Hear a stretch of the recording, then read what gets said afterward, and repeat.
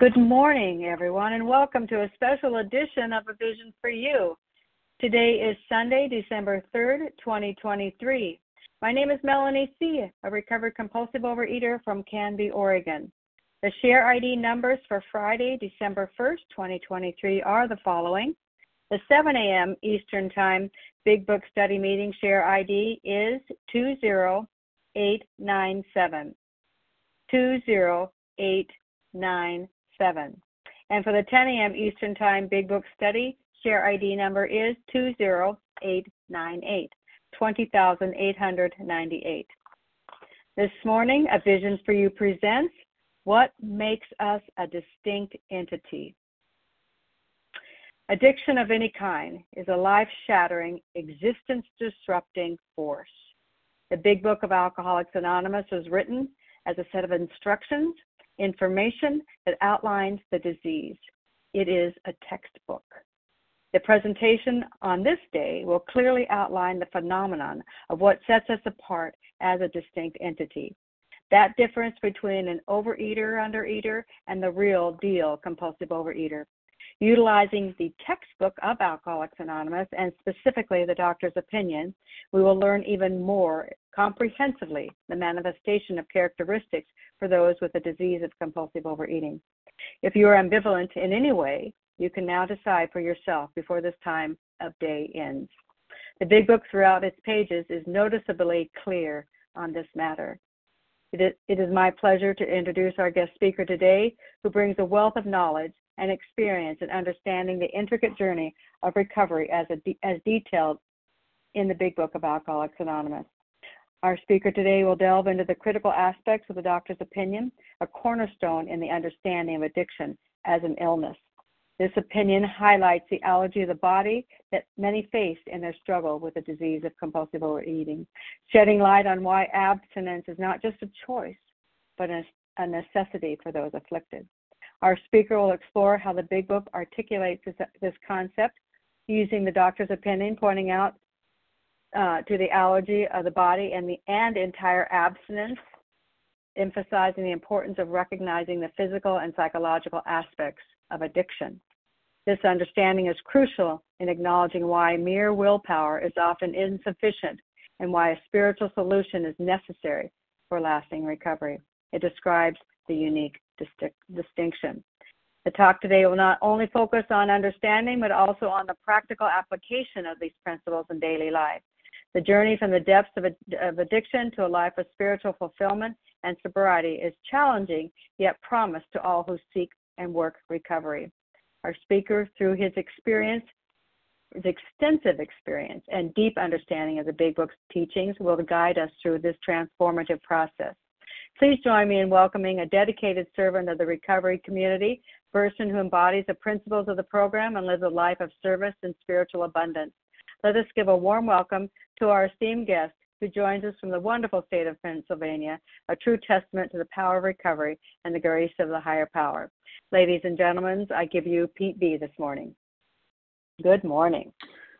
Good morning, Melanie. Wow, that was awesome. I was thinking to myself, what a great introduction. I can't wait to hear this speaker. And then I realized it was me, so I was like, put a lot of pressure on me here. But good morning, everybody. My name is Pete B. I'm a compulsive overeater. I'm recovered today by God's grace and mercy. I live in Pennsylvania. I've been abstinent since May 17th, 2017. I've been recovered since August of 2017. I like to think for sure that I am in fact a distinct entity, and absolutely the delusion that I was like other people or presently maybe like other people has been absolutely smashed. I really have to say I'm super grateful for this opportunity because I love A Vision for You. I love the passion. Just everything that the fellowship, that this particular fellowship brings to our literature, right? It was the first meeting that I ever went to where I heard people describe themselves as recovered. because I didn't even in my history in Alcoholics Anonymous, I never really heard people describe themselves as recovered, and I began to understand what that meant. You know, the passionate and detailed study and discussion of the textbook Alcoholics Anonymous, it really had me cooked from day one, because I've been reading this book, you know, for decades, you know, in another fellowship. And hearing the members of A Vision for You talk about, you know, decades of abstaining from compulsive overeating and their alcoholic foods. You know, at the time when I first started dialing in, it was inconceivable to me. Like the idea that somebody could go 90 days, 30 days, months, years, decades was absolutely inconceivable to me. I didn't believe it could happen. And I'm so grateful for the recovered members that were here that really talked about this disease. It's the way, you know, the way it is, and that this program of recovery can deliver that to the people that suffer from it. You know, I'm here to carry the message as I understand the message that I think this textbook's described, and I'm wide open to be set straight for where I got it wrong. I'm not claiming to be any kind of authority. You know, or you know, I'm a recovered individual, you know, a child of God, trying to do the best I can with what I have available to me. So, you know, like I said, you know, you hear me say something that contradicts what our literature says about this common problem and the outlined program of recovery, you know, please bring it to my attention. You know, you can do that. You can call me afterwards, or you can, you know, the question period, you know, you can feel free to do to you know, bring it to my attention. I'm not keeping an eye on my clock, so if I run on too long, Melanie, please feel free to barge in and tell me to shut up. You know, just a little bit about me. I've been sober. I got sober in May of 1997. You know, I put down the drink. I grew up in an alcoholic household. You know, I grew up in an environment of heavy drinking. And lots of dysfunction. I learned, you know, coping mechanisms that were perhaps not the most healthy, but I was also exposed to coping mechanisms that were super healthy. And I had loving and caring individuals in my lives, and I had sick and hurting individuals in my life, right? And, you know, throughout my sobriety and throughout my upbringing, you know, it had highs and lows. Some of them were as bad as were as bad as some people's. Maybe some were not as bad as others. You know, and I've had ups and downs. I've been super heavy and I've been super light. You know, my weight fluctuated. My relationship with food, you know, in my sobriety was I would probably call it a problem relationship. You know, I used food to lighten my mood. I used food because I liked eating food. I didn't know what was going on with me. I used food because it produced a sense of ease and comfort. You know, but if I could describe what my life in sobriety was prior to putting down the food and becoming entirely abstinent, I would call it, I just had like a low-level depression and sense of discontentedness. That could just sum it up. You know, I just felt like if this is what sobriety is all about, what am I doing wrong? You know, what's going on? And I learned through Overeaters Anonymous what was going wrong. You know, and I was coming up. You know, I was bullied, and I was a bully. You know, I was sexually assaulted, and I sexually assaulted other people. I was outgoing and popular. You know, and at the same time, I just felt like I didn't belong. And, you know, feeling like I didn't belong, that feeling like I didn't fit in, you know, I've spoken to people that have recovered, and I've spoken to people that I grew up with, and I've learned that lots of people feel like they don't belong. You know, that's just part of being an adolescent and a teenager. Like, you just felt different. And you know, my experience growing up in my household and surrounded by the environment I was, that didn't make me an alcoholic, and it didn't cause me to compulsively overeat, because I was painfully aware of the dangers of both alcohol and food. Yet in spite of all of the things I knew and all of the evidence around me, I still chose to drink, and I still chose to eat food, knowing full well that it was doing things to me that were inconsistent with what I wanted out of my life. But I still made the choice to drink anyway. And I know why. I know why today. And the reason why is because I was unaware of the significance of the problem I had. Unaware of the severity of this condition that we deal with.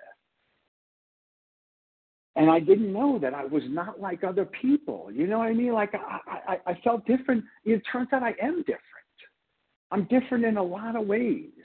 The most important and the most significant way that I'm different from my fellows is the fact that when I eat certain substances or drink alcohol, an abnormal reaction occurs. They call it the phenomena of craving. And it's what distinguishes me from other people.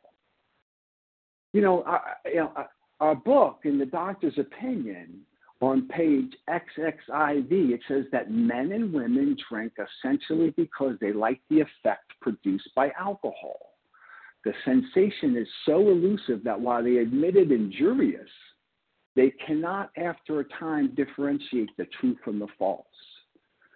That's men and women, right? That's all men and women, right? And people that aren't alcoholic, when they drink alcohol, they have a non-alcoholic reaction. They get tipsy, out of control, and they stop. But the alcoholic reaction, when they feel tipsy and out of control, and the substance is ingested, they continue to drink to get more. So while the sensation of drinking for the alcoholic is elusive and potentially dangerous, the greater problem for the alcoholic is that alcohol triggers a different reaction than the non-alcoholic. It triggers the phenomena of craving. And what that statement tells me is that I'm a man or a woman. It tells me that I start to eat for the same reason that other men and women start to eat, for the effect. I get an effect from everything I put in my mouth. And that's not because I'm a compulsive overeater. That comes from the Creator, right? Like, am my hunger satisfied? My energy's replenished? Maybe I'm different, but maybe I'm different, but my abstinent food gives me an effect. Maybe it doesn't happen for other people, but that's my experience tells me that I've always get an effect. Now, I don't know if a compulsive overeater has a heightened or different effect from the non-compulsive overeater. How would I know that? I've always been a compulsive overeater. Right? But the difference, the alcohol is a neurotoxin. Anybody that drinks it is going to have a reaction. They're going to get lightheaded and funny. But only the alcoholic gets the phenomena of craving. And true with our disease as well, right? Food absolutely produces an effect, similar to the first drink for the alcoholic. Maybe not to the extent that alcohol does, but it does for anyone that uses it, right? Ease and comfort. It addresses my nutritional requirements. It tastes good. We have from the Creator a natural instinct to pursue pleasure and avoid pain, the pain of being hungry. And so when I eat, I get relief because I'm human, not because I'm a compulsive overeater.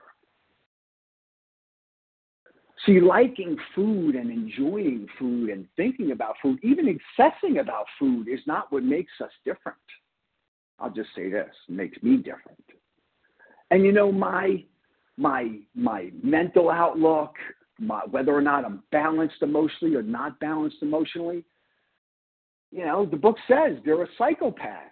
There's emotional instability. There's irrational behavior. There's selfishness. There's inconsideration. There's manic depressives. We like to call it that's our addict behavior, but not. It's just part of being human. None of those things that happen before I take the first fatal bite, make me a compulsive overeater. They're just characteristics of being human. Later on in the doctor's opinion on page XXVI, it tells us that we're a distinct entity. It says, distinct entity means that we're recognizably different in nature from something else of similar type. We're different. We're unique. I'm not terminally unique, but I'm unique. I was made the way I am, and just so happens that I have a sensitivity to certain substances, alcohol, certain foods, and certain behaviors. And the doctor's opinion says all these and many others have one symptom in common. One symptom in common. They cannot start drinking or eating, in our case, without developing the phenomena of craving. This phenomenon, as we suggested, may be the manifestation of an allergy which differentiates these people and sets them apart as a distinct entity. It has never been by any treatment with which we are familiar permanently eradicated. The only relief we have to suggest is entire abstinence. So what differentiates us, which makes, I'll just say for me, maybe I'm different than other folks, that's fine. But what differentiates me from my fellows or my other people around me is what happens to me after I eat. Not before I eat, after I eat. Right? We hear about it all the time. It's a twofold illness, an allergy of the body, an obsession of the mind. Right? In the big book, and there is a solution on the bottom of page 22 and the top of 23, it says, we are equally positive that once he takes alcohol, whatever, into his system, something happens, both in the bodily and mental sense, which makes it virtually impossible for him to stop. Bodily and mental sense. So something occurs to me after I take the bite that makes me different from other people. Also on page 23, and there is a solution, it says the main problem of the alcoholic is centers in his mind rather than his body. Right? Mental obsession. Does that make me a distinct entity? I don't think so. I know lots of people. I witness this on a regular basis. They say, I'm not eating today. And then they go and they eat. And they overeat or whatever it is, but they don't get the phenomenon of craving. We have a snack food industry that's worth billions and billions of dollars, a weight loss industry that's worth billions and billions of dollars, gurus and self-help programs, all billions and billions of dollars, healthcare, right? All treating people that overeat, but that treatment doesn't correct what's wrong with me. It says, once in a while he may tell the truth, and the truth, strange to say, is usually that he has no more idea why he took the first drink than you have. Some drinkers have excuses with which they are satisfied part of the time, but in their hearts they really do not know why they do it. Once this malady has a real hold, they are a baffled lot. There's the obsession that somehow, someday they will beat the game, but they often suspect they are down for the count.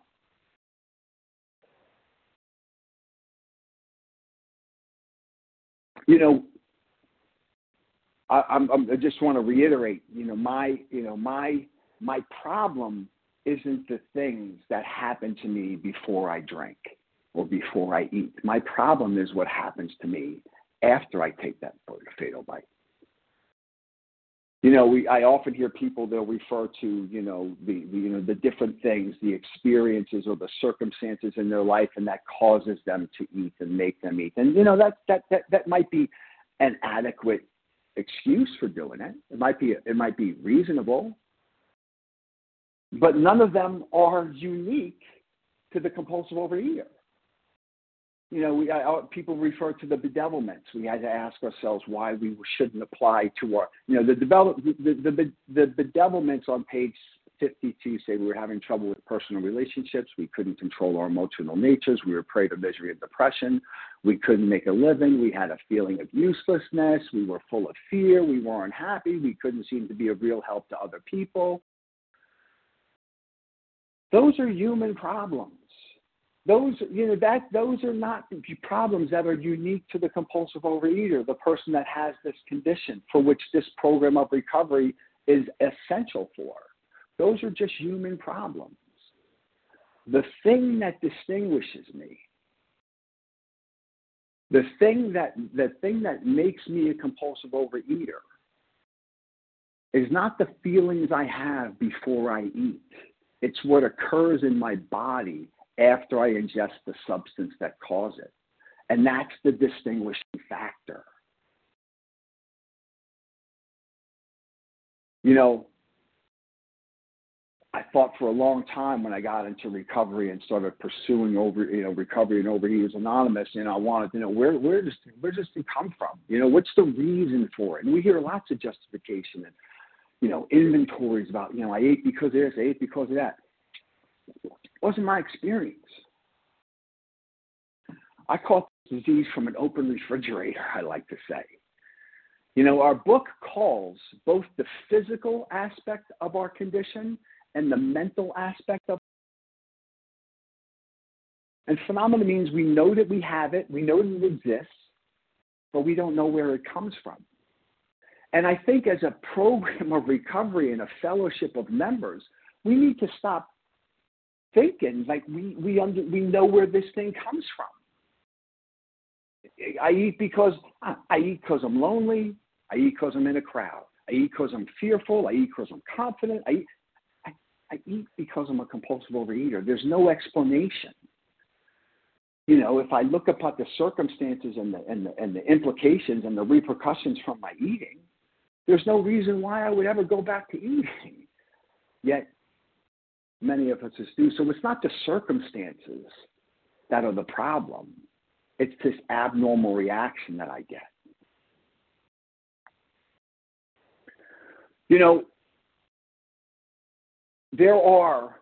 Our book talks about there are different types of alcoholics and there are different types of compulsive overeaters. And we say in these meetings all the time, our traditions say the only requirement for membership is the desire to stop compulsively overeating. But that's from membership to the fellowship. And the fellowship is not the program of recovery. Right? Membership to the fellowship does not mean I'm a compulsive overeater of the variety that needs this program of recovery to recover. Right? There are moderate eaters, moderate drinkers. Right? Moderate drinkers have little trouble in giving up liquor entirely if they have good reason for it. They can take it or leave it alone. Got hard drinkers or hard eaters. He may have the habit badly enough to gradually impair him physically and mentally. It may cause him to die a few years before his time. If a sufficiently strong reason, ill health, falling in love, change of environment, or warning of a doctor becomes operative, this man can also stop or moderate. Although he may find it difficult and troublesome, he may even need medical attention. And then you have what I am, a real compulsive overeater. There's no weight requirement to be one. Right? He may start off as a moderate eater. He may or may not become a continuous hard eater. But at some stage of his drinking career, he begins to lose all control of his eating once he starts to drink. And just in case anybody's following along, I'm just using eating for liquor because that's what we do. Once he starts to drink, not before. My malady, right? That malady means disease. I'm a compulsive overeater. That means I compulsively, impulsively, and against my own will and wishes use substances that I know will harm me. That's my problem. I am a compulsive overeater. I'm not a food addict. Addiction is a part of my problem, but it's not the entire problem. See, because if the problem was addiction, I could address addiction in entire abstinence. I could adopt new practices, go to better places, change my places, right? Better environments with new people, get some new friends. I could live free. All I have to do is not use the substance. See, but my condition, what I have, compulsive overeating, it goes beyond addiction. It goes beyond addiction.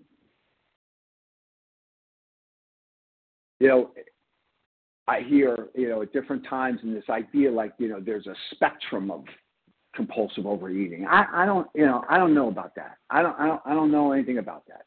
All I know is this: on page 44 in We Agnostics, it poses two questions. Question number one is if when you honestly want to, you find you cannot quit entirely. And question two is if when drinking you have little control over the amount you take, you are probably alcoholic. And if that be the case, you may be suffering from an illness which only a spiritual experience will conquer.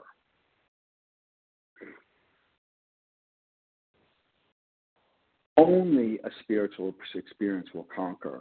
See, these steps that we work, this book that we study, it's all here for us in order to produce an essential psychic change. It outlines a program of recovery that we can adopt and live a life happy, joyous, and free. But it's all done in entire abstinence.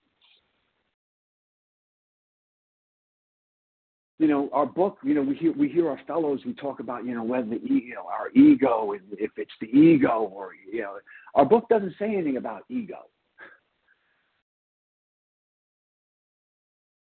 My ego is not what causes me to eat. My ego is not what causes me to be disgruntled. It's egoism that's the problem, right? And egoism, it's just like egotism. It's the practice of talking and thinking about oneself excessively because of undue sense of importance. That's the problem. We have to be rid of egoism, and our steps get us away from that. We have to have a sense of self, right? Ego is a person's sense of self or self-esteem or self-importance. I would challenge that. Our problem isn't that we have too much ego. The problem is we don't have enough of it.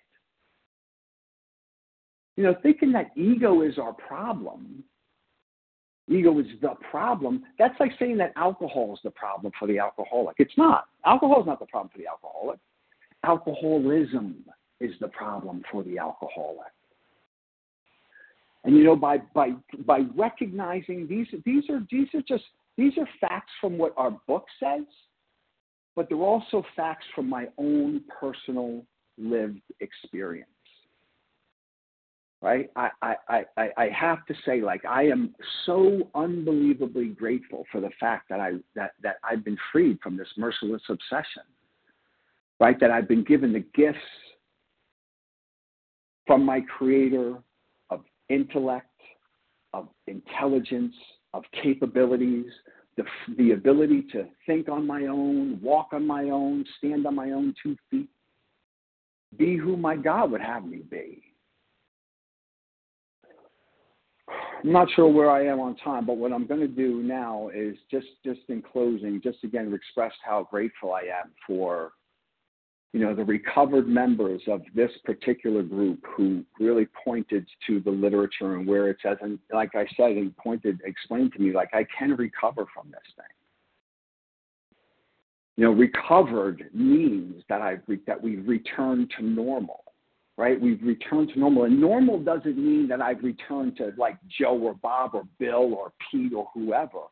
Normal means that I've been returned to the state that the Creator has me, right? I've returned to normal. I respond to these substances the same way I respond to any other threat that I know is going to be harmful. Our book says we recoil, if tempted, we recoil as from a hot flame. That has been restored. Food has never jumped off the plate and into my mouth.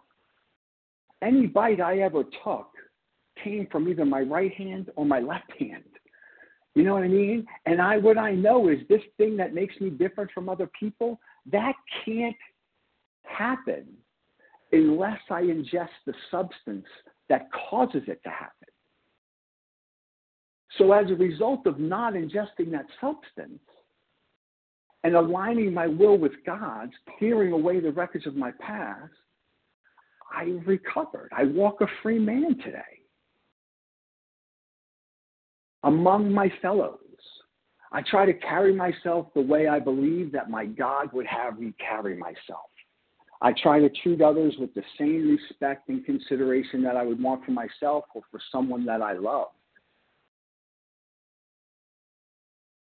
You know, whether I like it or not, or you like it or not, I found my tribe in Overeaters Anonymous. You know, I call it a tribe. I call it a tribe because it's not a family. It's not my family. You know, my family suffered enough from my compulsive overeating and my behaviors. They don't need me. They don't need to hear me in my office say hi to a family when I've abused mine for all those years. My family is the priority. My commitments are my priority. This is my tribe. And we have to be careful about this tribal mentality, right? That doesn't mean that we're better than the other tribes or sub-tribes that are out there. I don't think that a Vision for You is experiencing any greater level of recovery than any other program that's out there. We're simply studying the textbook of Alcoholics Anonymous and trying to practice what we read and what's in place and what has been provided for us. The freedom that I have experienced by recognizing these facts and having a spiritual experience in entire abstinence, it's indescribable. You know, like I said, I walk a free man. I'm free to ponder my own thoughts. I'm free to come up with my own conclusions. I'm free to make mistakes.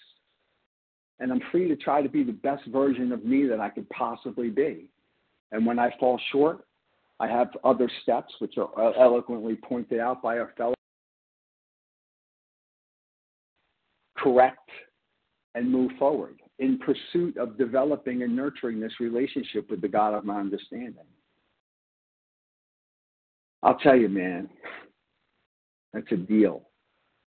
It's a deal. To come from where I was to where I am today, you know, the freedom, all that other stuff, the appropriate size and weight, the relationship I have with food, the neutrality I have with all of the other aspects of my life, it's a deal. And had I not experienced or become aware of it through the recovered members of this group who told me the truth,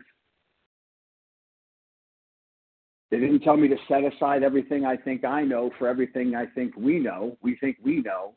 They told me to set aside everything I think I know for a new experience, and I've had a new experience. And that new experience has helped me to better align my will with God's and walk a free man recovered today. And with that, I'm going to pass. Thank you very much. Very thorough in my heart and my mind. I'm sure that it left the rest of us without a doubt what it is, the distinction between non and the real deal. Thanks again. Appreciate that. We're going to ask Pete for his contact information at the conclusion of this meeting, so stay tuned, clear to the top of the hour to be able to receive that information so you can be in contact. I wanted to let you know what the share ID number is for this particular recorded session this morning, so you can go back and take a good listen because it's worthy of that if you didn't get clear notes. That share ID number is 20901, 20,901. So the lines are now open for questions, Pete, if you're ready. If you have a question for Pete, press star 1 to unmute your phone and give your first name, the first letter of your last name, and your state, and we'll take up a line up today this morning for Pete. Who would like to ask? Penny, is that Loretta you? Penny? Rivka R. Loretta. Matthew G. Somebody before the male voice. Morzy. Morzy, that was it. That's it. That recognizable voice there. Okay, Matthew, was that you, Matthew G? Yeah, Matthew G. Gotcha. Okay, let's go with that lineup here and see how it goes, question by question. Everyone else besides Penny C, please mute your line with star 1. We have Penny C, Loretta H, Rivka R., Maura Z., and Matthew G. Your question, Penny, this morning. Good morning to you. Good morning. Can you hear me now? Loud and clear, Hello? yeah. Okay. Yes, Hi, Pete. Thank you so much. I'm Penny C. I am recovered compulsive overeater. I'm very grateful to be able to say that. I loved everything you had to say. I just wanted to ask you if you would talk a little bit about your daily spiritual practices. Penny, so good to hear your voice. Thank you. Yeah, sure. The big book was written.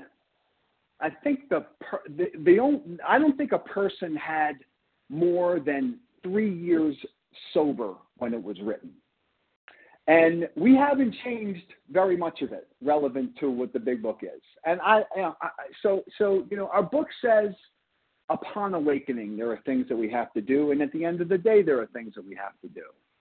So what my practice looks like, I don't think the temple can be very effective if it's not maintained. So my practice is in the morning. I get up in the morning. This is more information they asked for. I take a cold plunge. I do some physical activity because my mind's going fast in the morning. I finish that physical activity. I spend about 30 minutes in meditation and prayer. When I finish meditating, and I get off my knees, I make a plan for the day. I think about the next 24 hours. In my plan for the day, I identify what I call the 5 to stay alive. I identify what I'm going to eat, how much of it I'm going to eat, where I'm going to eat it, where it's going to come from, and who I'm going to eat it with. After that, I go about my day, happy, joyous, and free, toes tapping, refreshed, ready to be the grandest version of the greatest vision I've ever had for myself and to practice these principles in all my affairs. When I encounter a situation or it's something that's challenging or troubling, it takes the form of selfishness, dishonesty, resentment, and fear. I didn't put in there that I also listen to A Vision for You for 2 hours every morning and work with sponsees and all the other stuff. I do all that as well. But when I do encounter those things, I immediately ask God to remove them.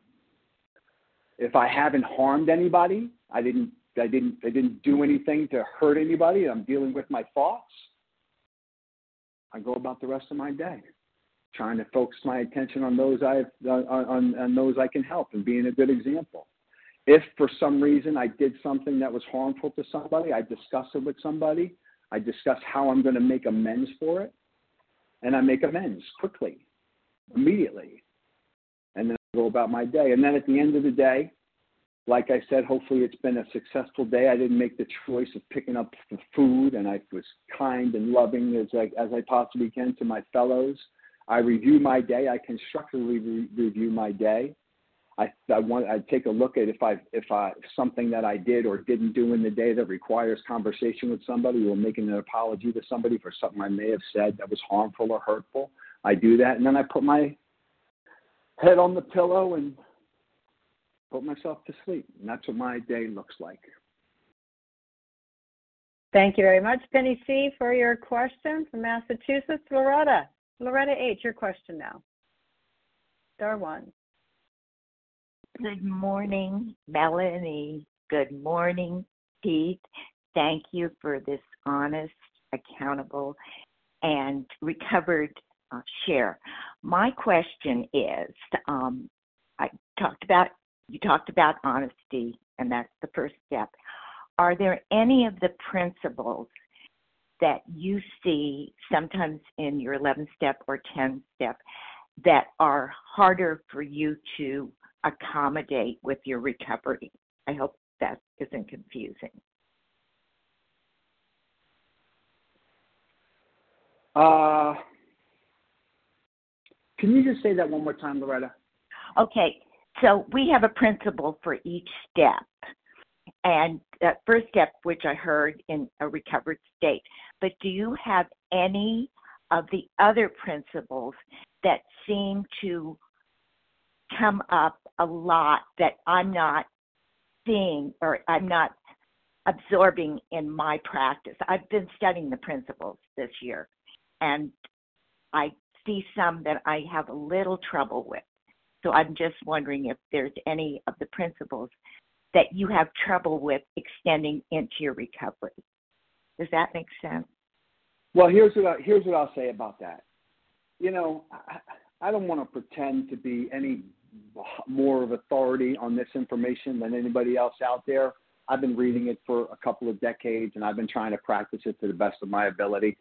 I don't, maybe you can tell me, I don't know what page these principles are listed on. I don't know what they are. I know that what I did in this program is I turned my life, which is my behavior, and my will, which is my thoughts, over to the care of God as I understand God, which tells me that I have to be, going forward, the best demonstration of the principles of this program, the steps in this program, in everything that I do. So I couldn't tell you what specific principle each step has to offer. My level of honesty is I'm honest, which the book requires me to do. I have to be honest with what are the substances, what are the ingredients, and what are the behaviors that cause this abnormal reaction, and I can't put them in my system under any and all conditions, or engage in those behaviors under any and all conditions. The whole rest, whatever principles, whatever guidance, whatever I need to be getting from God, that comes through in my prayer and meditation, and I follow it to the best of my ability. If I fall short, I make amends, I make apologies, and I move forward. You know, so I couldn't identify which specific, which the principles are, but that's what I do on a regular basis, and it seems to be working. Thank you, Loretta. H from North Carolina. Thanks, Pete. Next up for a question is Rivka R, followed by Maura Z. Star one, Rivka. Hi, good morning. Thanks so much, Melanie, for your service. And Pete, thank you so much. So incredibly right on, as usual. I have two questions, actually. The first is if you could elaborate a little on the difference between my ego and the egotism that you talked about. And the second one is, since the purpose of the steps is a growing relationship with my Creator, how do you work with avowed agnostics? Thank you, Rivka. That's a great question. Okay, so my understanding is that everybody has an ego, and also if I was to die tomorrow or to get sick, you couldn't operate on me and remove it, right? We all have an ego, and the ego is a person's sense of self-esteem or self-importance, and I would challenge that. The ego, having an ego, excessive ego is not our problem. I would challenge that it's probably lack of ego, because if I had an ego, if I had a sense of self-esteem, why would I jam 24 Dunkin' Donuts down my throat, knowing full well that it's not what my God would have me be, or it's not healthy, or it's not how it's supposed to be? Why would I do that? Right? So the problem isn't ego. The problem is egoism, right? And the egoism is an undue or unnecessary sense of self-importance. And that's what we have to be free of. That idea that somehow or some way I'm better than or not as good as someone else. You know, I drank myself into a state of being reasonable. And as a result of doing so, I surrendered unconditionally, and I had a spiritual experience. I'm a child of God, just like everybody else is a child of God. I'm no bigger, but I'm also no smaller, right? I love, so that's that. And then what was the second question? Peter, so how do you work with agnostics if we're here to grow a relationship with Creator? Mm-hmm. Thank you. Yeah, so this is how I work with agnostics. I review what the textbook says about our conditions, specifically about the doctor's opinion, explaining that this is it. Abnormal reaction, it can't be fixed. It only gets worse, never better. Once it's established, you're essentially hopeless. No human power will relieve it. No new mental defense, no better code of morals will do it. And I point out that information in the literature that we have. Excuse me. I have or read with people, mostly have them read Bill's story so that they can understand that not about Bill's ego. That's the most ridiculous thing I've ever heard, because we all have an ego, we all have self-esteem, we all have a history. But to understand the fatal progressive nature of this condition, right? I take them through more about alcoholism so that they can understand that, you know, like if you have this disease, there's no hope without having a spiritual experience, right? If you conceive that you have this condition, you understand the significance of it, you understand the severity of it, right? And your experience tells you you're not going to be able to do anything about it, and no sponsor or meeting that happens for 2 hours a day is going to fix it.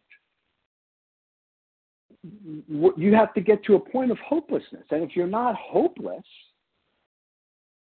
you probably have some more eating to do. It's not your virtue is not going to drive you to the state of reasonableness.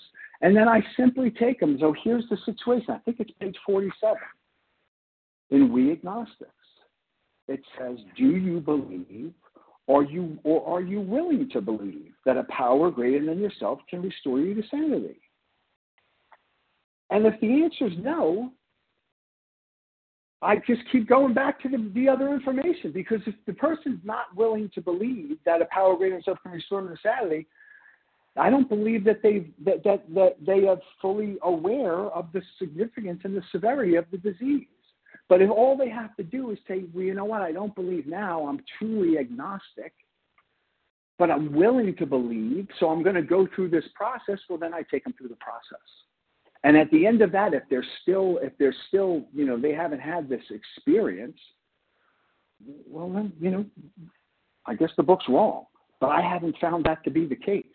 There are a lot of people that I hear on the line, they claim that they're agnostics, and they talk about doing these things, right? The way that this program of recovery outlines doing them. They describe doing them. And they describe the behaviors and they describe the feelings. That you want to call it agnostic, that's fine, but God knows, right? The one that has all power, he don't care what you call it. All he or she doesn't care what you call it. All the power cares about is that we're doing it. So we could think we're agnostics, but it says that this condition, if we truly have it, only a spiritual experience will conquer it. Now, it doesn't have to be these steps. It just has to be a spiritual experience. But what I know is that these steps, if worked the way they're outlined in the book, in entire abstinence, are guaranteed to produce the essential psychic change. Guaranteed, 100%. So if the person says, no, I'm not willing, I go back. If they say they're willing, I take them through the process, and then I let God disclose, show them what it's all about and what it's going to be. So I hope that's helpful. Thank you very much, Rivka R. from Maryland, for your questions this morning. Thanks, Pete. Maura Z., your question now. *1, please, followed by Matthew. And then we'll open it up for additional questions. Good morning, Melanie. Thanks so much for your service. Pete, it's always good to hear you. Thank you so much for sharing so much of your program. I do have a specific question, and that is, what guidance or suggestions do you have for working with someone who is hesitant to work 10 steps and to work them as they're written in the big book? Any guidance you have on that, I'd appreciate it. Thanks so much. To work them out, there's plenty of people that work 10 steps that as they're not as they're written in the big book. So the importance is that you do them. That's the important. The important thing is that we continue to take personal inventory. The big book has a set of instructions. They're very specific instructions. I want to find them just so I don't paraphrase them and get the OA police to come after me for them. What page are they on, Maura? I believe it's 88. 84. 84. Thank you, Melanie. My instructions are to anybody who I'm working with, who I'm fortunate to work with, are you doing exactly what the book says to do. Exactly what the book says to do. The very first thing that we're supposed to be doing in step 10 The very first thing, our next function is to grow in understanding and effectiveness. That's what we have to be doing. I ask them to watch out for selfishness, dishonesty, resentment, and fear, period. When these crop up, we ask God to remove them. It's the instruction. We discuss them with someone immediately and make amends quickly if we have harmed anyone. We resolutely turn our thoughts to someone we can help. Love and tolerance of others is our code. See, the instructions, in that sentence, it says, we discuss them with someone immediately. That's the main clause of the sentence. And is a conjunction.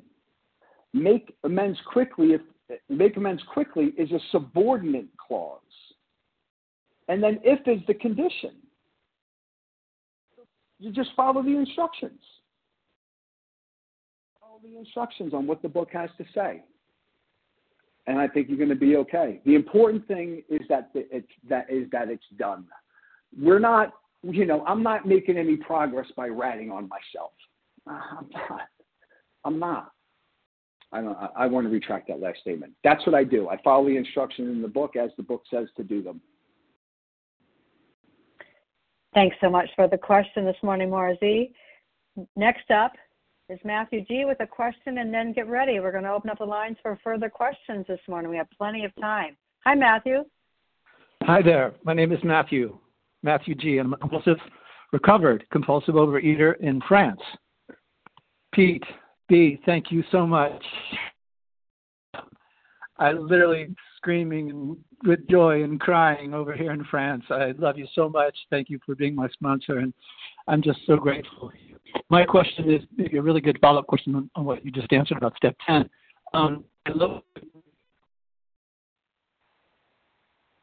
You're breaking up a little bit. Oh, gosh. Not a psychological change. Could you talk about that? I love when you talk about that. Can I be heard?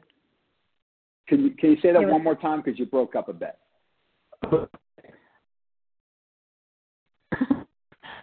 Awesome. Matthew, it's not working. Matthew, it's not working. Is there someplace else you can position yourself with this?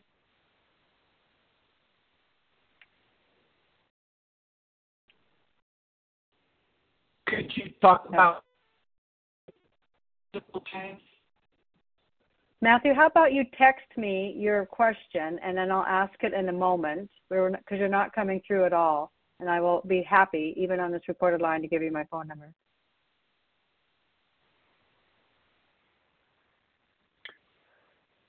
(541-908-1221).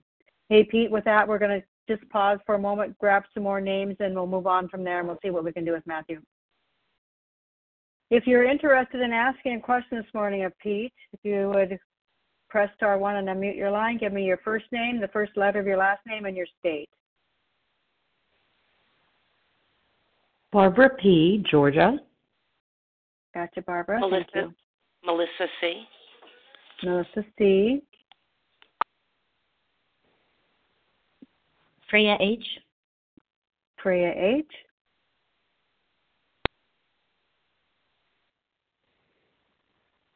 Okay, let's not spend any more time. We're going to go with these three for now. Barbara P. from Georgia, Melissa C., and then Freya. Your question, Barbara?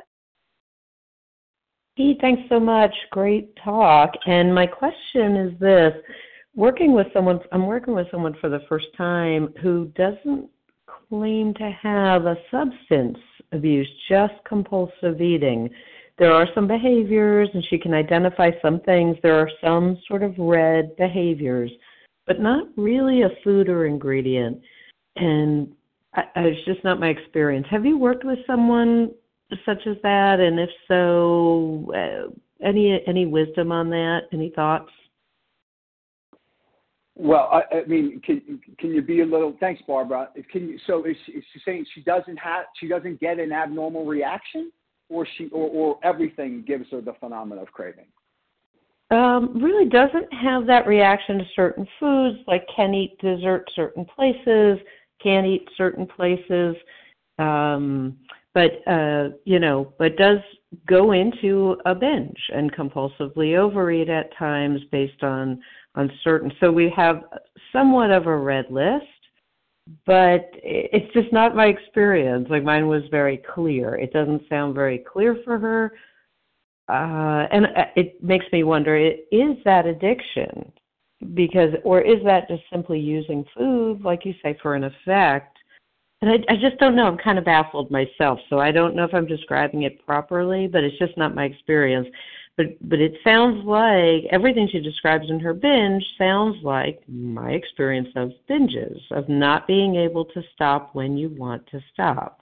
It just sounds like the trigger is not necessarily a specific food or type of food like it is for many of us. Well, I don't know. I don't know. Lots of people binge eat. My mom binge eats. The distinguishing characteristic for the compulsive overeater, or the distinguishing characteristic for the alcoholic, is the abnormal reaction that we get from ingesting the substance or engaging in the behavior. Now, here's part of the problem. Our book says, and my experience proves this, is that we get to a point, because of these substances going in our body, that we're unable to distinguish the true from the false. We don't know if it's causing the phenomenal craving or not causing the phenomenal craving, because it's all we know. It's all that we know. Plenty of I've been in this program years and years ago, thinking, I'll eat like a Viking for 7 days, and then binge for 1 day, and then come right back in. All food gives me the phenomenon of craving. I got to, measure and weigh and measure all food. And the problem for me was I never had any extended, lengthy period of time of not putting those substances in my body that trigger the abnormal reaction. See, we talk about it here. We'll put the food down for 2 days and start working the steps, and it's all really good information. Right, but because we talked about that with alcohol, because that's how long it takes the mind to clear from the influence of alcohol. See, our condition, we don't get the same ease and comfort that the alcoholic gets. We get a different kind of alcohol. Alcohol is a neurotoxin, and when you put it in your system, you're going to respond to this for a certain way, and it's going to lengthen for a period of time. But for us compulsive overeaters, our abnormal reaction to that phenomenon of craving. Well, I don't know about this person, but I can tell you this. There were seed oils and hydrogenated vegetable oils and sugars and sweeteners and things that laid in my cells for decades and were sitting there and causing the phenomenon of craving for way more than 2 days. Way more than 2 days. It was probably close to 100 days before that screaming baby, that I like to call it, stopped calling my name to eat more food every time I sat down to eat food. Right? So what I would recommend is, if you can't identify what causes the phenomenon of craving, how about you make a list of the things don't? I don't care if it's boiled chicken and broccoli. Eat that for 30 days, 60 days.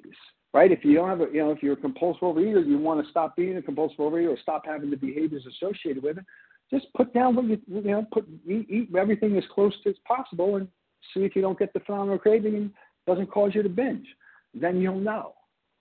Right? But like I said earlier, you think those buffets, or people are having one plate at the buffet, like people eat. People eat. The foods that we eat have been designed by the most sophisticated minds in the world. Those are the people that get recruited out of engineering schools and medical schools to go work for these companies, because they're designed for us to eat more of them, because we'll buy more of them. Right? So what we have to have in order for this thing to affect is entire abstinence from those stuff. And my experience was, when I put the food down for a lengthy period of time, I was then able to experience the freedom. I'd be able to understand what people talked about when they said that they are recovered, because food, regardless of when I ate it, right, can contain nothing that causes the phenomenon of craving. and I was no longer preoccupied with getting more of it. It started having the effect I think that the Creator would have it have on me. So I hope that that's helpful. Thank you very much, Barbara P., for that question this morning. I want to swing around to see if we can find Matthew G. Are you able to get back on, Matthew, with your question? Star one, please.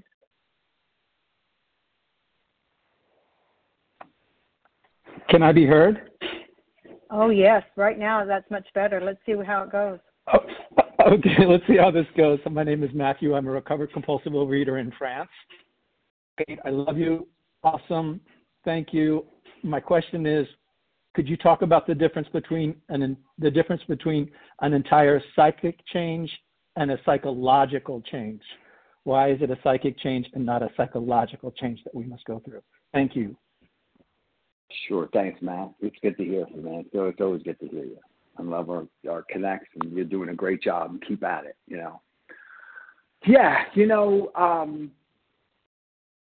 this process, if you read the foreword to the AA 12 and 12 that says that these steps are spiritual in nature, which if practiced as a way of life will expel the obsession to drink and enable the sufferer to live happily and usefully whole.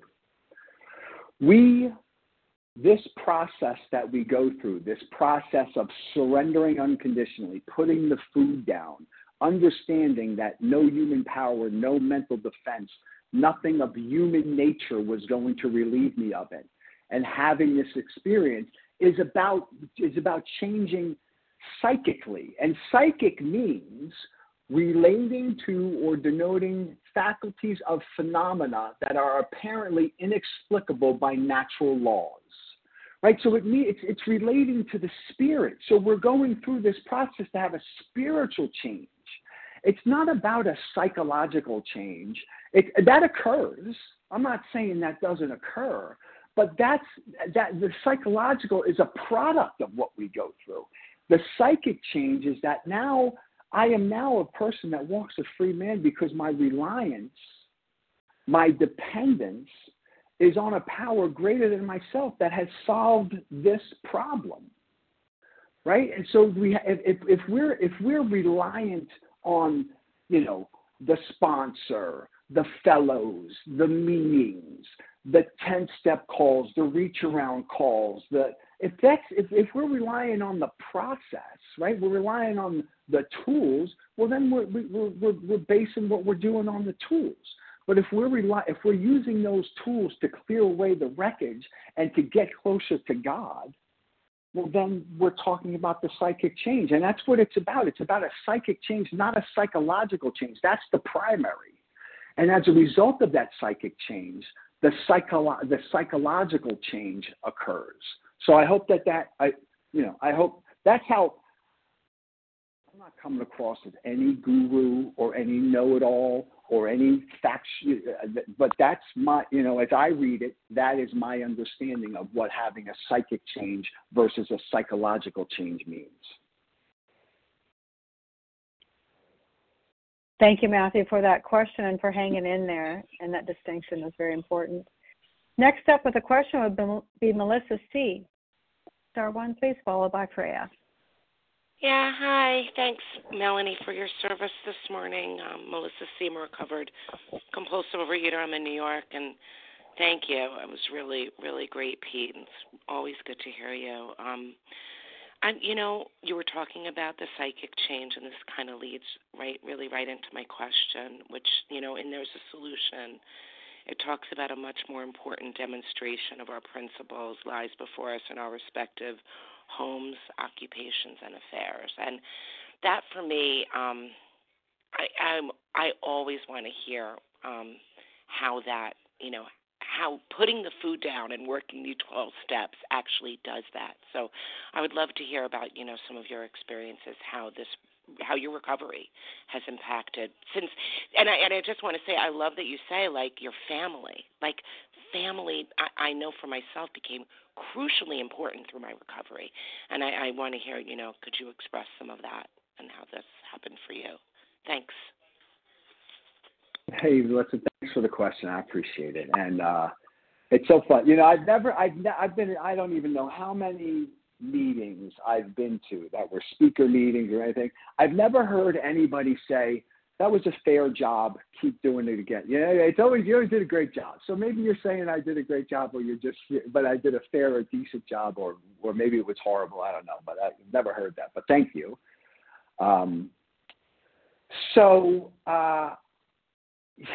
Yeah, you know, my wife and my children don't really care that I have these shiny coins on my desk and that I spend 2 hours a day, you know, talking with you people or listening to you people. It doesn't matter to them. That, you know, they're happy that I'm a part of their existence. I mean, they're where the rubber meets the road, right? And you know, so my take on that is that, you know, I'm committed to the things that I have agreed to be committed to when I created my relationship ideal as a result of working the fourth step. And in that ideal, I identified how I wanted to carry myself in my relationships with other people, who was going to be basically the entity or the guide for how I conduct my affairs. So like I said in my closing, I try to treat others in my life, especially my family, with the same respect and consideration that I would want for myself or someone I love. You know, so I'm compassionate, I'm passionate, I'm supportive. Their needs I put ahead of my needs. I still meet my needs. I still get my needs met, but I get my needs met by trying to be of service to the people about me. And the people about me that are most important are the people that are my family and other people that I've become associated with. Right, so you know, I believe that my job, the way that I'm in service to my Creator, is just trying to be an example of what I think my God would have me be in any given situation. And you know what? Sometimes that doesn't look like, it might not look like what your God has you look like or what you do. You know, like I said it earlier, I'm different. You know, I'm different. I look at things a different way. I have different ways of, you know, different conclusions that I arrive at. Sometimes I'm soft and mushy. Sometimes I'm hard and rigid, you know, but I'm just like any other human. I just have varied traits and varied things. I just have to be the best example of my God's love, my God's will, and my God's way of life with all the people that I encounter, but most importantly for them, because they're on the firing line. You know, they're not concerned with the fact that I only eat 3 meals a day and they're weighed and measured and what's that. They're not concerned about that. That's not their concern, and it doesn't have to be. Nobody what I have. I'm the only one that has to understand what I have. So I don't want them, now that I'm in recovery and enjoying this life of walking a free man, I don't want them having to suffer from my recovery. So, you know, I believe in service. I believe in fellowship. I believe in making meetings. I believe in meeting the needs of these people about me. But guess what, man? The needs of Overeaters Anonymous or Alcoholics Anonymous, they come after the needs of my family. My family is the primary focus. I put their needs before mine. And like I said, I try to be the best example of what I believe and how I believe my God would have me conduct my affairs. Thank you very much, Melissa C. from New York, with your question this morning. Next up with a question for Pete would be Freya H. from Colorado. And then I wanted to let folks know so they could be prepared that there's going to be plenty of time for more questions for Pete after Freya asks hers.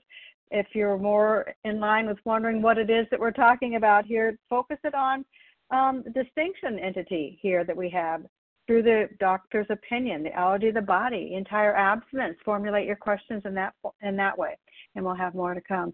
Great. Thanks so much, Freya, for waiting for me. Your turn. Thank you, Melanie. Freya H.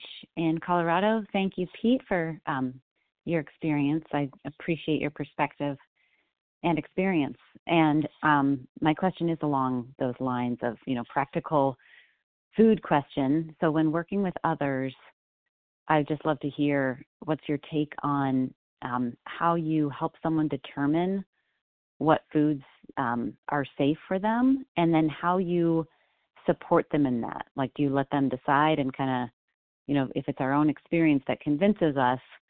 I haven't had much success in telling someone you have to put this down, but at what point, how do you help them see what they maybe can't see? Because like you said, it's kind of all they know is what it's like to be in the food. So does that make sense? Kind of like practical, this is how I support them.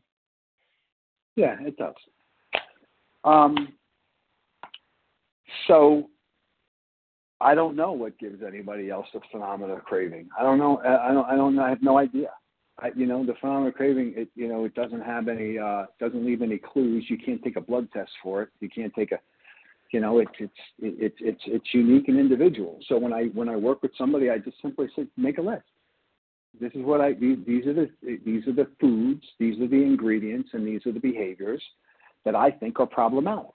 And then we proceed in working the steps. If those things are down, and we proceed in working the steps. If that person that I'm working with has a recurrence, the first thing I start to talk about is, so what were you eating, right? Because you can be, walking hand in hand in the sunlight of the spirit with Gandhi in one hand and the Dalai Lama in the other. If you have this condition and you ingest a substance that causes the phenomenon of craving, you're going to be eating.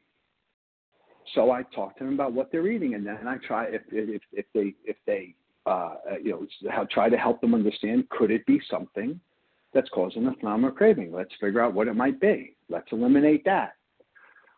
Because I don't ask for a list. It's none of my business what's on your list or not on your list. It's their business. But like I said, if they have a recurrence, and that should happen, then I just try and help them eliminate those. If they continue to have a recurrence, I do the same thing. If somebody tells me, like I shared earlier, well, I can't figure it out, it's all foods, then I say, okay, well, how about this? What do you know for sure doesn't cause it? Make a list of those things and only eat those things. If it's not on the list, don't eat it. Don't eat it. And if they do that and then they have a recurrence, I go back to what I said earlier. Let's start talking about what you're eating. And if it's still a problem, and I've had that experience with folks, if it's still an issue and it's still a challenge, well, I may defer to and say, look, a lot of people abstain from eating flour and sugar. Those seem to be the most likely suspects. Let's eliminate those. Just make sure none of that's in any ingredient whatsoever in what you're eating, or any of the, I don't know what they call them, derivatives or variations of those ingredients are. And let's be free of those, and let's see how that goes. And then, if it's still a problem, and I don't want to keep going on and on about it, but if it's still a problem, you got to ask them. You may be constitutionally incapable of being honest with yourself. That this might not be the case. Or here's the good news: this might be a problem eater. You might be a moderate eater or a hard eater. That might be the case for you. And guess what? Good. Now you don't have to spend hours a day in meetings and do all these things, right? Because wouldn't that be good news? Right? You overeat. This is not what you need. That's fine too. And you can, and even though you can still participate, right? Because these steps, this spiritual program of action, these will benefit anybody. You don't have to be a compulsive overeater or an alcoholic or a drug addict. You do these things as outlined, a change will occur. Right, so that's kind of, I don't know if it was more information than you asked for. So that's how I basically approach it and have approached it in the past. Thank you so much, Freya H., for your question. Thanks, Pete, for your answer. It's good interaction there. The lines are now open for additional questions for Pete. We could probably take 3 more or so before the top of the hour. If you're interested in asking Pete a question, give me your name, first letter of your last name, and your state. *1 will unmute your line.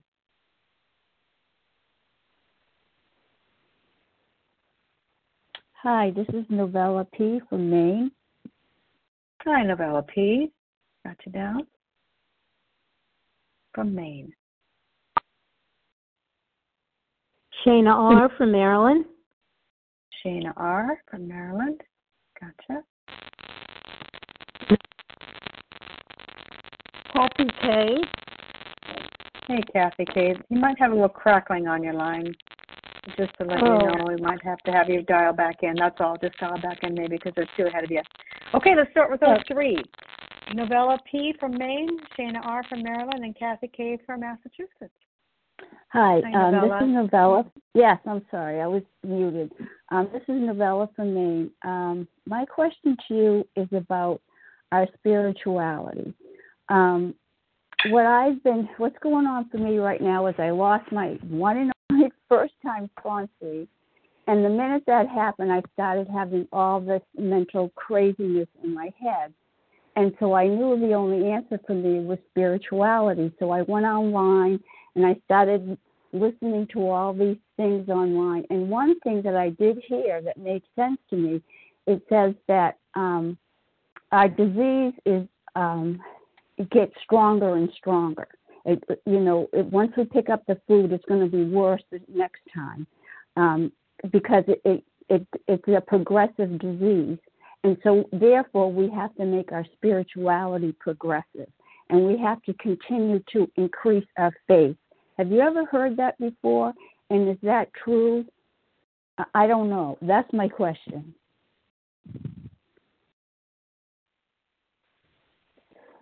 Thanks, Novella. Good for you for working with somebody. I just want to reiterate. When we're working with others, you don't have to like it. You don't have to enjoy it. We just have to do it, right? Bill Wilson was in the Mayflower Hotel contemplating going into a bar and having a drink or not. And what saved him was working with others. And that is the exclusive purpose of working with others. It's about getting us recovered and helping us have a spiritual experience. Whether or not somebody comes along for the journey is completely up to them. It says no human power for a reason. So if you read in our book, it talks there are stories. I don't remember if it's Jim or Fred, but it talks about their experience and they discuss what happened and what is stated. I think it's stated by the author, but it's stated that what happened is that the person failed to enlarge their spiritual life, right? And that I would challenge it because that is why. I think two reasons. Well, maybe it could be thousands of reasons, but I think that people go back to eating, one, because they don't take the disease as serious as it needs to be taken in order to recover from it, and two, the delusion that they are like other people or presently may be like other people has got to be smashed. And then the other reason is that they rely too heavily on these processes and practices and not focus on developing a spiritual life. And that's what the literature says, that the person went back to drinking because they failed to enlarge their spiritual life. So the enlarging of my spiritual life through work and self-sacrifice for others has got to be my primary focus, right? And the work isn't the focus. The effort is the focus. The results are not the focus. The effort is the focus, right? So we have to continue. I really believe that, all of our spiritual leaders, the people who are really, really spiritual are asking themselves every day, how do I get more spiritual? How do I go deeper? How do I go deeper? There's no conclusion to it.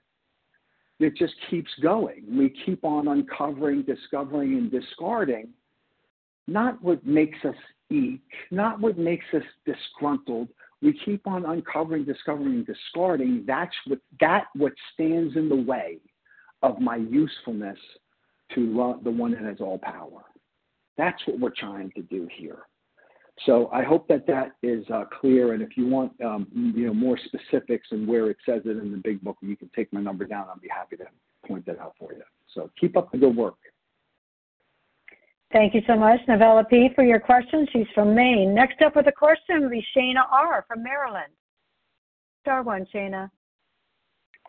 Hi, thank you so much, Pete, for your share. This is Shana R. from Maryland. My question is, for those who've had long-term abstinence, you lose that sense of desperation and the kind of complacency can set in. You take it for granted. What's the best way to guard against that? That sense of taking it for granted, sort of invulnerability to relapse. Thank you so much.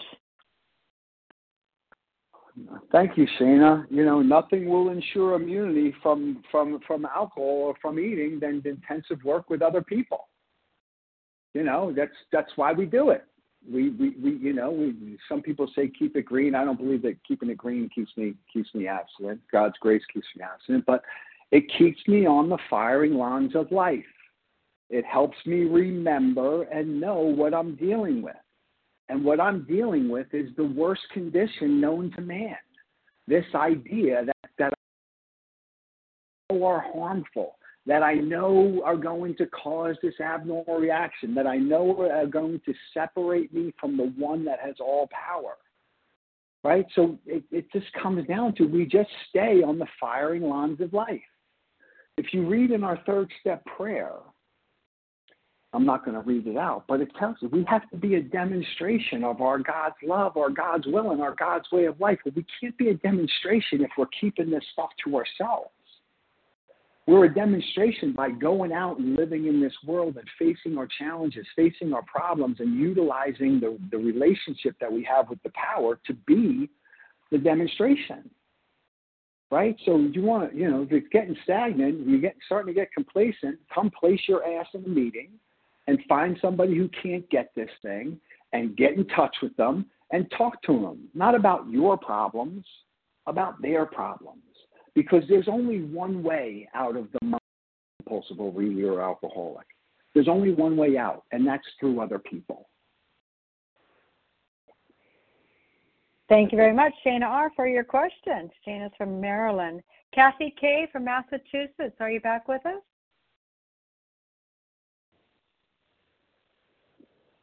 Yes. Melanie, can you hear me? Oh, much improved. Thanks so much for doing that, okay. Kathy. Your question. Yeah, thank you. Pete, it was great to hear you today. I came in a little bit late, and so you may have covered this, but I didn't hear it in most of your talk. My own experience had to do, I got long-term abstinence, the best I've ever had, when I got a food plan from a nutritionist. Because up until that point, I had borrowed other people's food plans. I got rid of the sugar and flour that were causing me cravings. But I really was not able to get entirely at peace with my daily food plan until I had one that was designed especially for me. I'm wondering if you do that as well. If I have a food plan that's been provided to me by a nutritionist? Yes. 100% truthful? No. I did. Yeah. I did when I tried to get recovered. I did when I started working this thing. I did when I had to figure out how to distinguish just my natural desire to eat from things that were causing the phenomena of craving. I had specific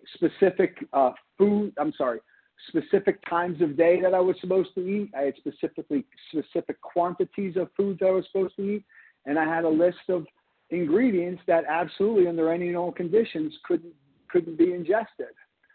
And like I said, I needed that because I suspected that it was all foods that caused the phenomenon of craving. And being abstinent long enough, I came to realize that there aren't. I never got homicidal and suicidal from eating an extra string bean or an extra crown of broccoli. It never happened.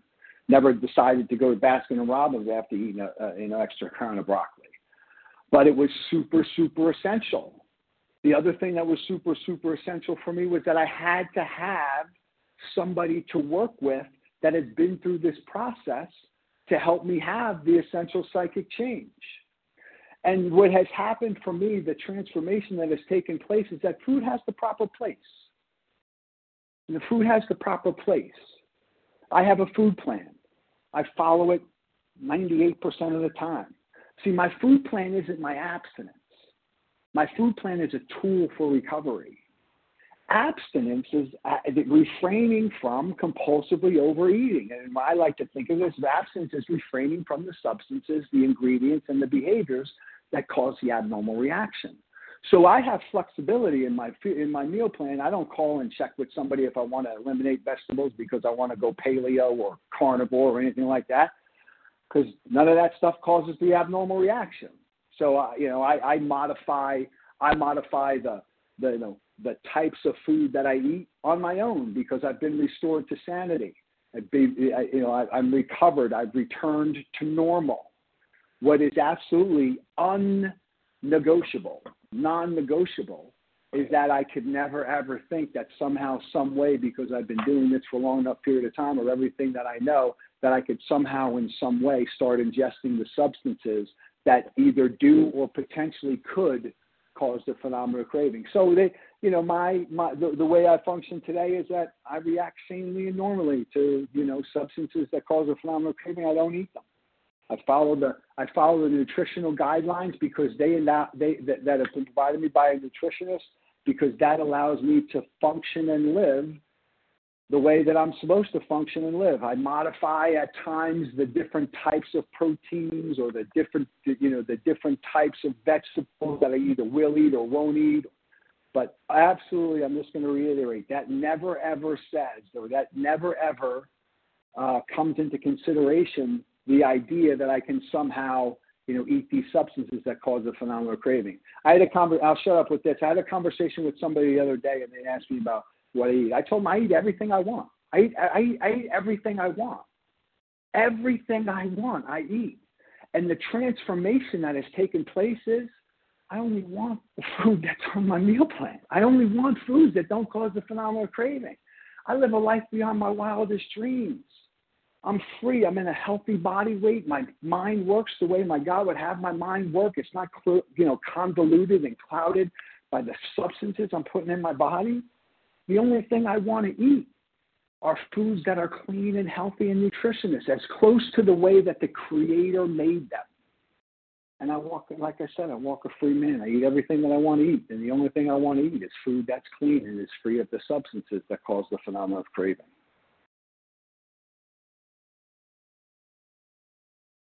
Thank you very much, Kathy K., for your question. Kathy K. is from Massachusetts. I can't even think of a better way to just, shine a light on what you presented today, except for this answer to the question that you offered, Pete. It was phenomenal. And so that will be our last question for today. And again, you offered just so much of yourself and expanding on that opportunity by availing yourself for questions and answers this morning. That just heightened the focus that we're looking at today. So we will close within our usual fashion by reading from the Big Book on page 164. Our book is meant to be suggestive only. We realize we know only a little. God will constantly disclose more to you and to us. Ask Him in your morning meditation what you can do each day for the man who is still sick. The answers will come if your own house is in order. But obviously you cannot transmit something you haven't got. See to it that your relationship with Him is right, and great events will come to pass for you and countless others. This is the great fact for us. Abandon yourself to God as you understand God. Admit your faults to Him and to your fellows. Clear away the wreckage of your past. Give freely of what you find and join us. We shall be with you in the fellowship of the Spirit, and you'll surely meet some of us as you trudge the road of happy destiny. May God bless you and keep you until then.